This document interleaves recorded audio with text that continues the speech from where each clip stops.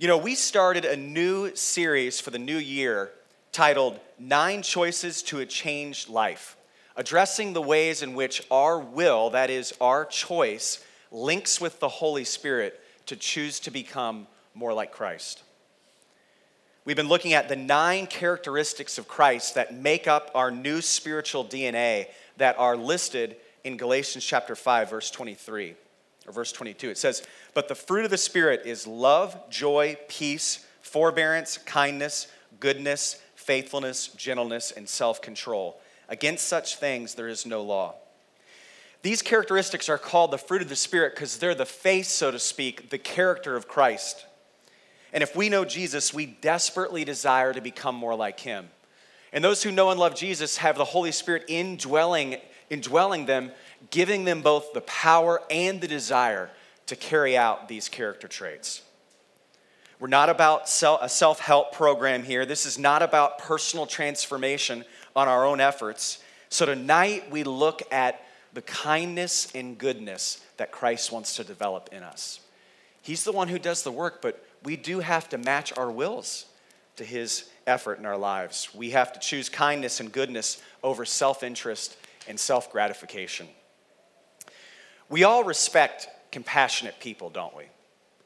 We contribute to GoFundMe accounts in the name of compassion. We respect the heck out of people like the late Mother Teresa, who gave her life and her money and all of her resources to the outcast and the oppressed and the poor. We want to be kind and good. And we can change. We can become more like Jesus. We can grow in our kindness and goodness. We can both experience the kindness and goodness of the Lord and pour it out into the lives of others when we understand what it looks like to be priests in his kingdom and what it looks like to be truly religious. These two realities will make more sense as we move forward, but right now I just want to plant the seed. Just remember, the goodness and kindness of the Lord are personally experienced and poured out into the lives of others when we understand what it looks like to be priests walking in true religion. So to go where we need to go tonight, that is to learn about the Lord's kindness and goodness and to walk in it in ourselves, we're going to look at a parable of Jesus, the story called the Good Samaritan. And many of you have probably read that before.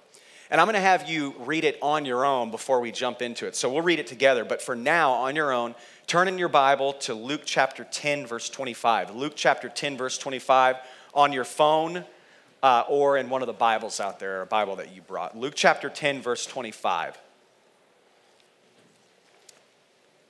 You can even Google it on your phone if you're not familiar with the Bible. Just look up the Good Samaritan. Luke chapter 10, verse 25. And we're going to be reading through verse 37. So read that on your own. Luke chapter 10, verse 25 through 37, the story of the Good Samaritan.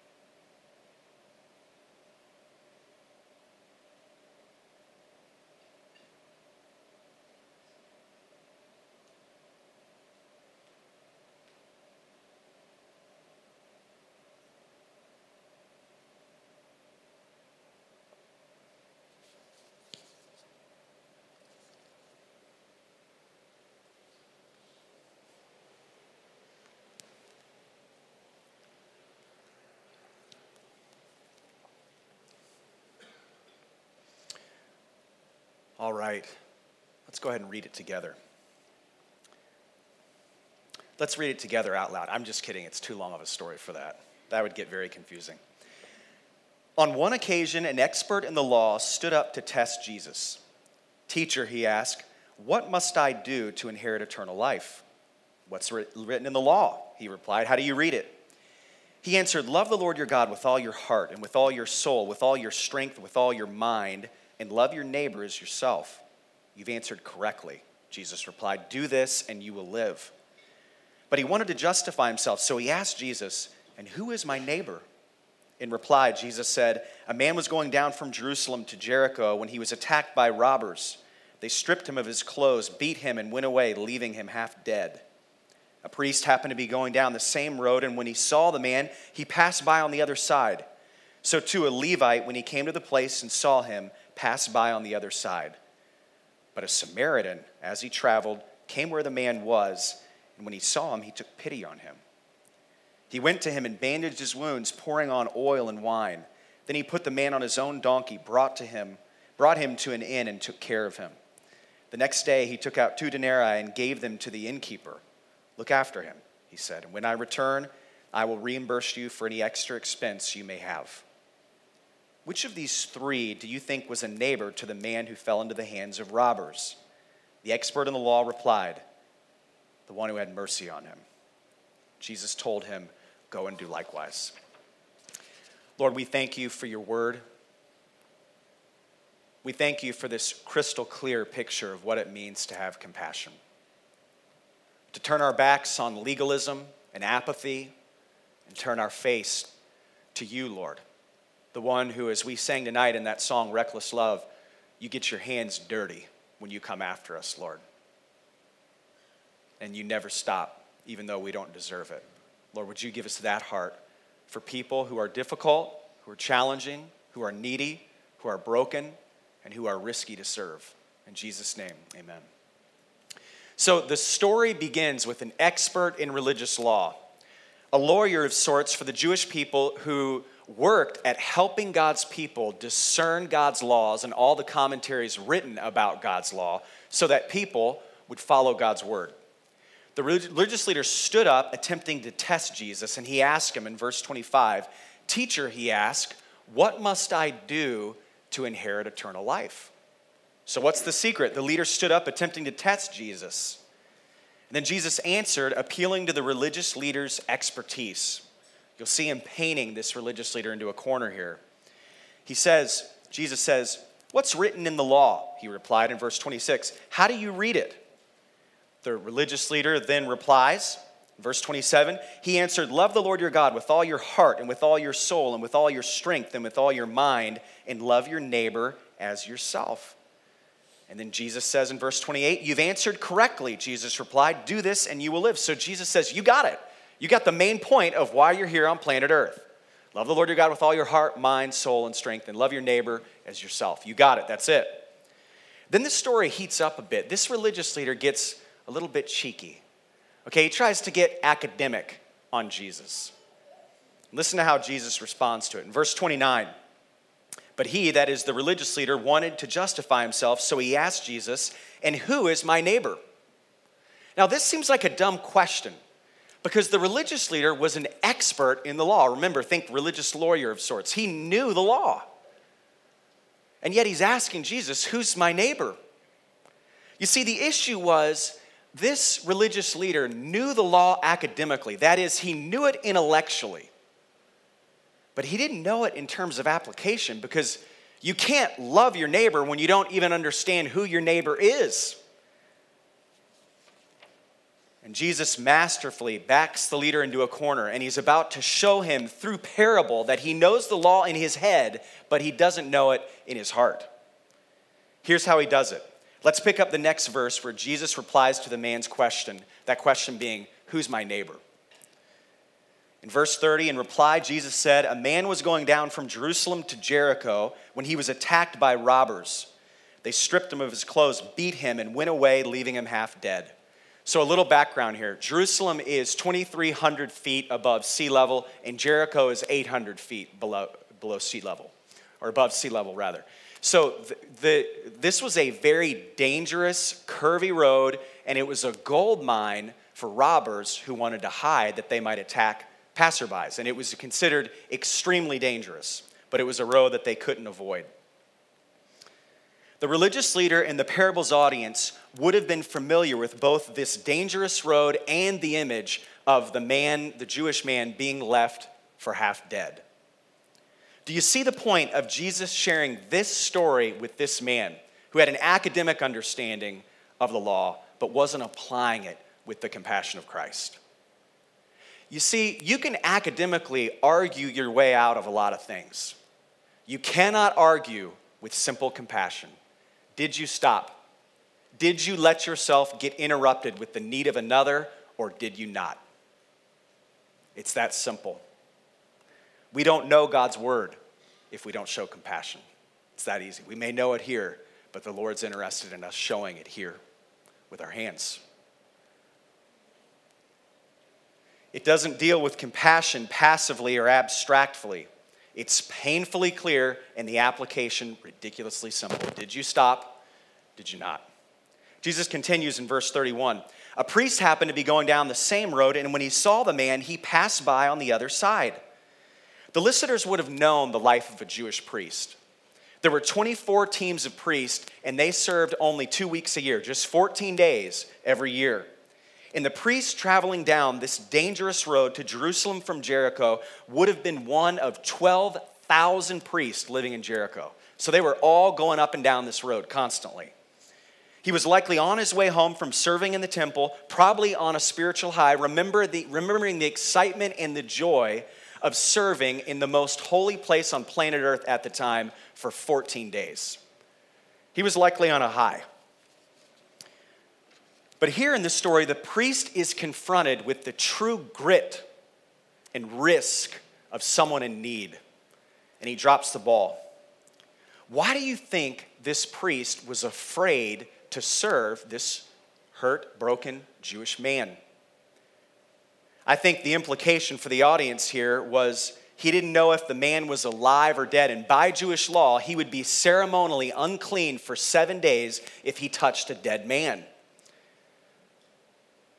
So we see him walking by the dying man from a distance. He went to the other side of the road, and this is verbiage used often in the Gospels when it speaks to those who are trying to avoid ceremonial uncleanliness. That is, they go to the other side of the road. They avoid the messiness.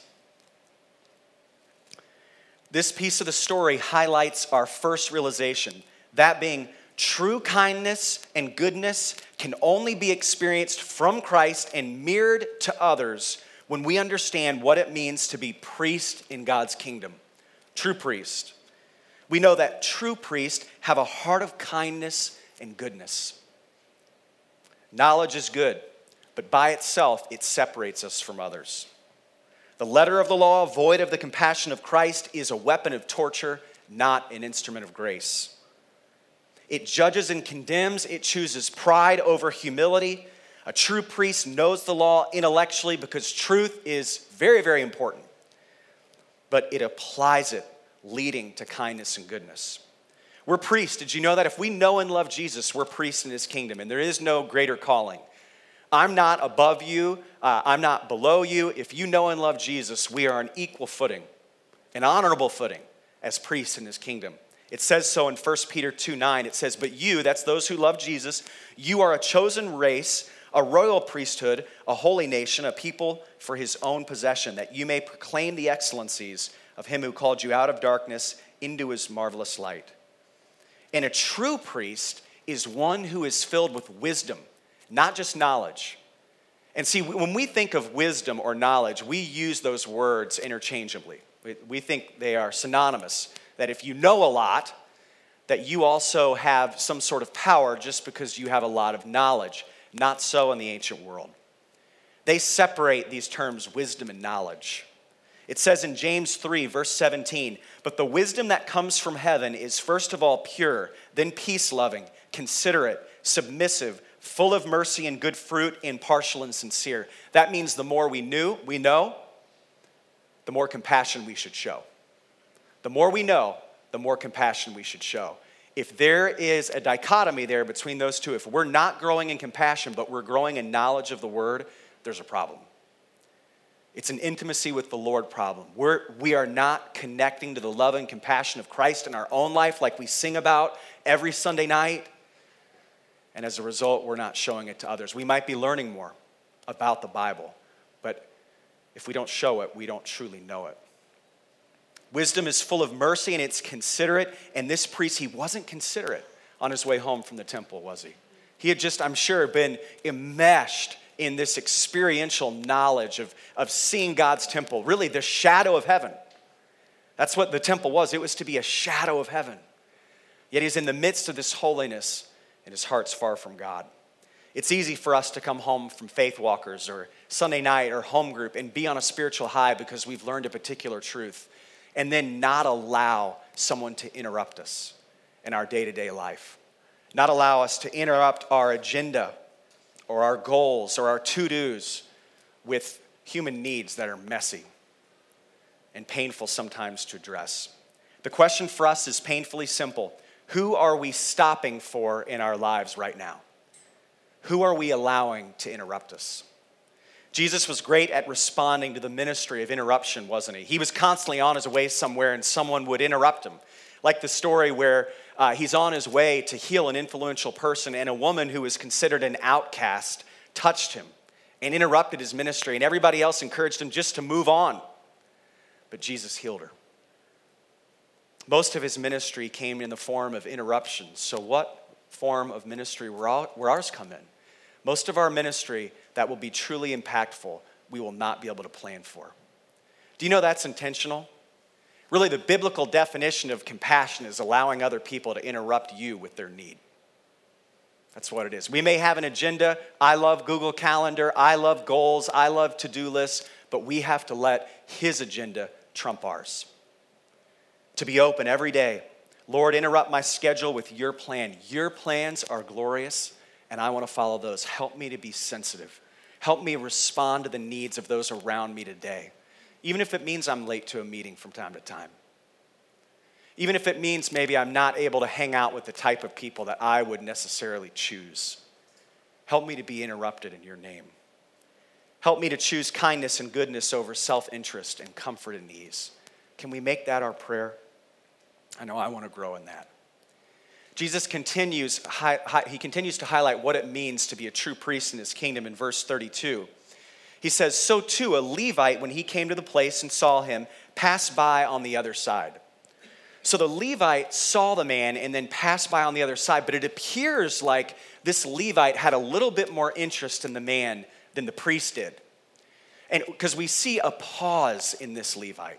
He doesn't just move on right away, and the NIV doesn't pick it up, but the NLT does. So same exact verse, different translation.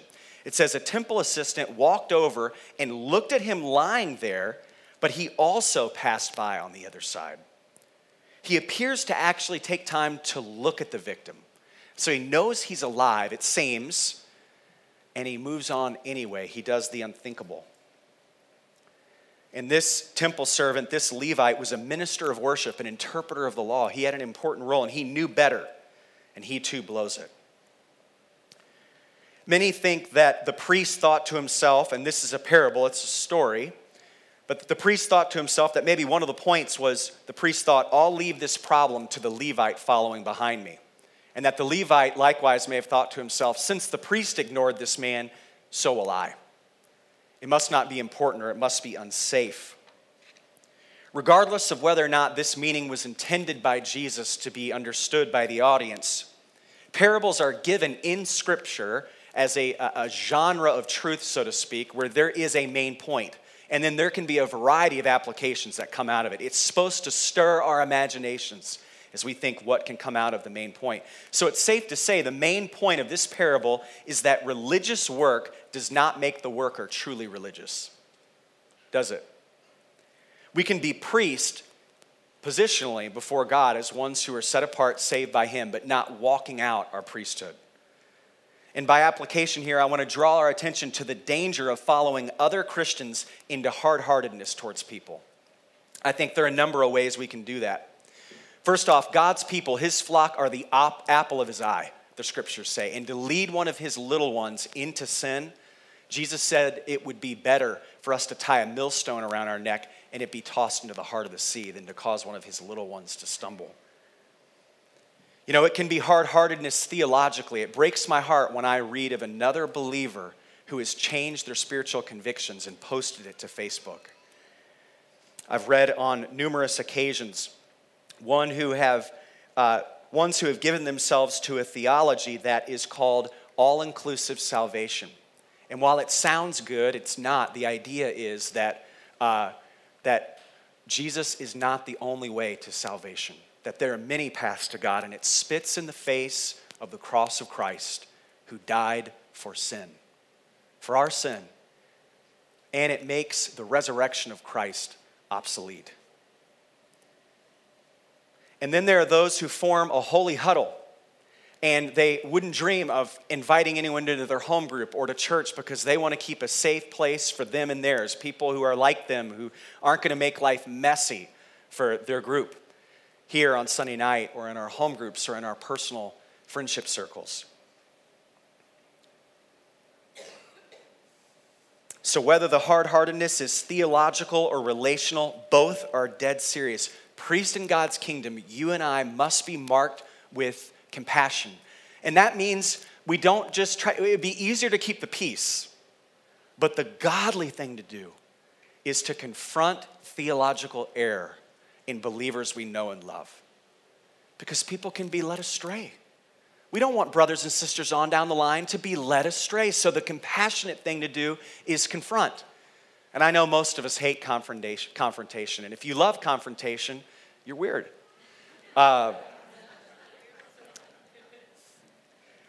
Or if it's ignoring the needs of someone because we'd rather just be comfortable watching Netflix in our living rooms. It's hard-hearted. We may know a lot of truth, but it needs to be demonstrated in compassion. So now we get to the hero of the story, where the priest and the Levite demonstrate the ungodly response. The Samaritan shows the Christ-like response. In verse 33, but a Samaritan, as he traveled, came where the man was, and when he saw him, he took pity on him. He went to him and bandaged his wounds, pouring on oil and wine. Then he put the man on his donkey, brought him to an inn, and took care of him. The next day he took out 2 denarii and gave them to the innkeeper. Look after him, he said, and when I return, I will reimburse you for any extra expense you may have. Compassion not only identifies God's true priest, it also demonstrates true religion. And in Scripture, true religion is not just an adherence to good habits like attending church, attending home group or whatever, just to check it off so you feel like your duty is done. True religion in the Bible, according to James 1:27, says, religion that God our Father accepts as pure and spotless is this, to look after orphans and widows in their distress and to keep oneself from being polluted by the world. In other words, roll up your sleeves.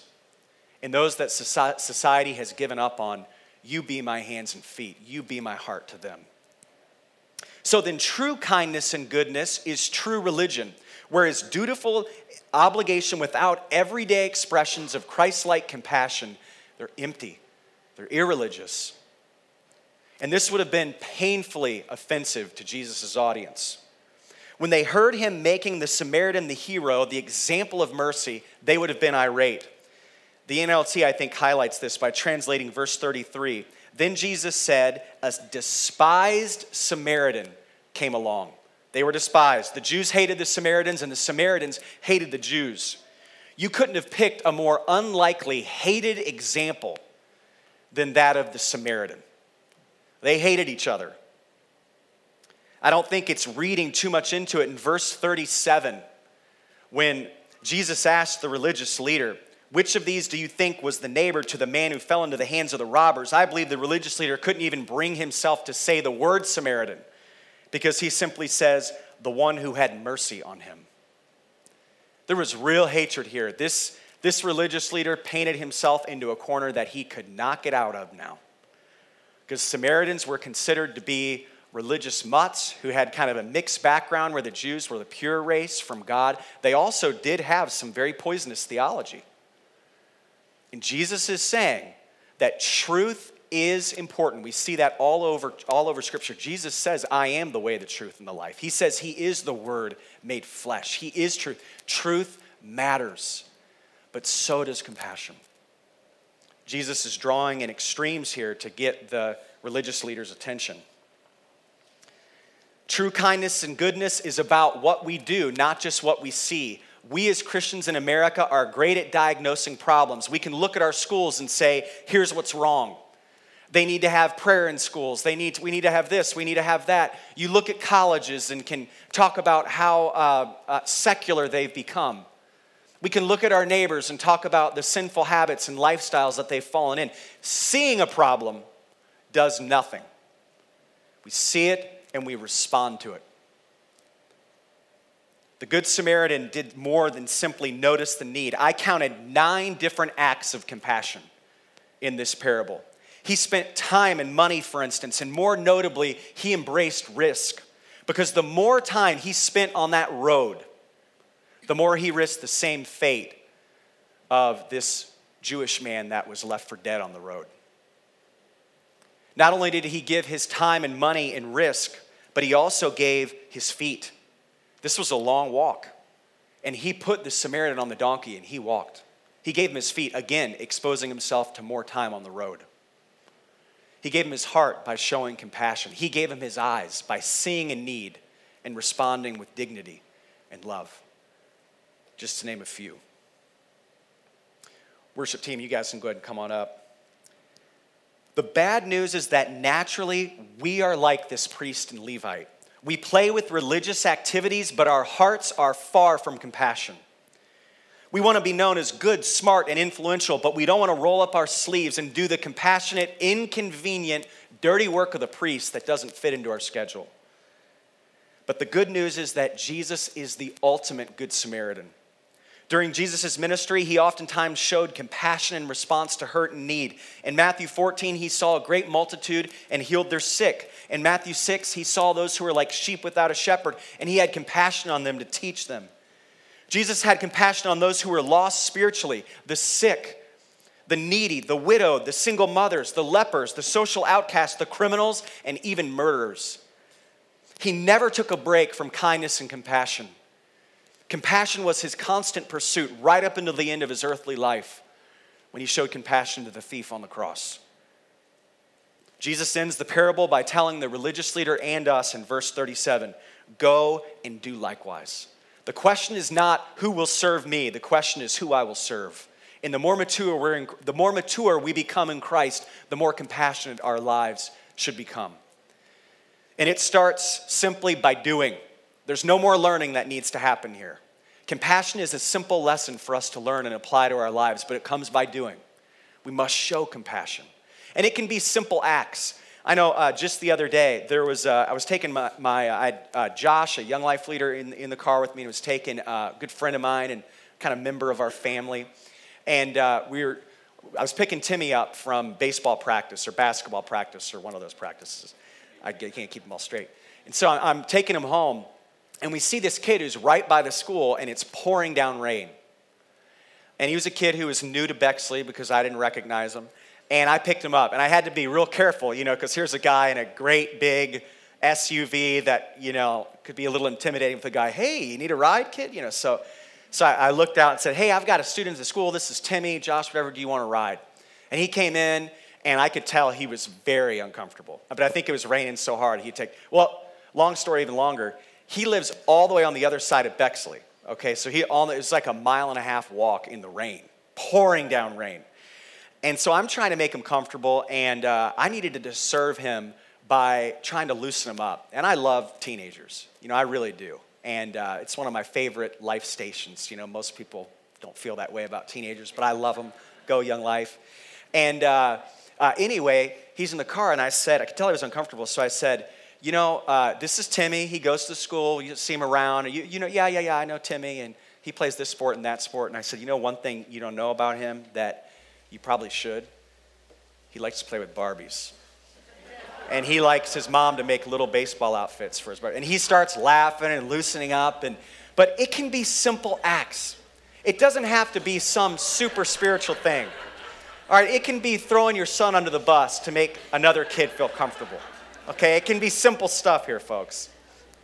In 1 John chapter 3, verse 17, it says, if anyone has material possessions and sees a brother or sister in need, but has no pity on them, how can the love of God be in that person? Dear children, let us love with words or speech. Let us not love with words or speech, but with actions and in truth. Diagnosing the other problem, the problem in someone else, and doing nothing is wrong and legalistic.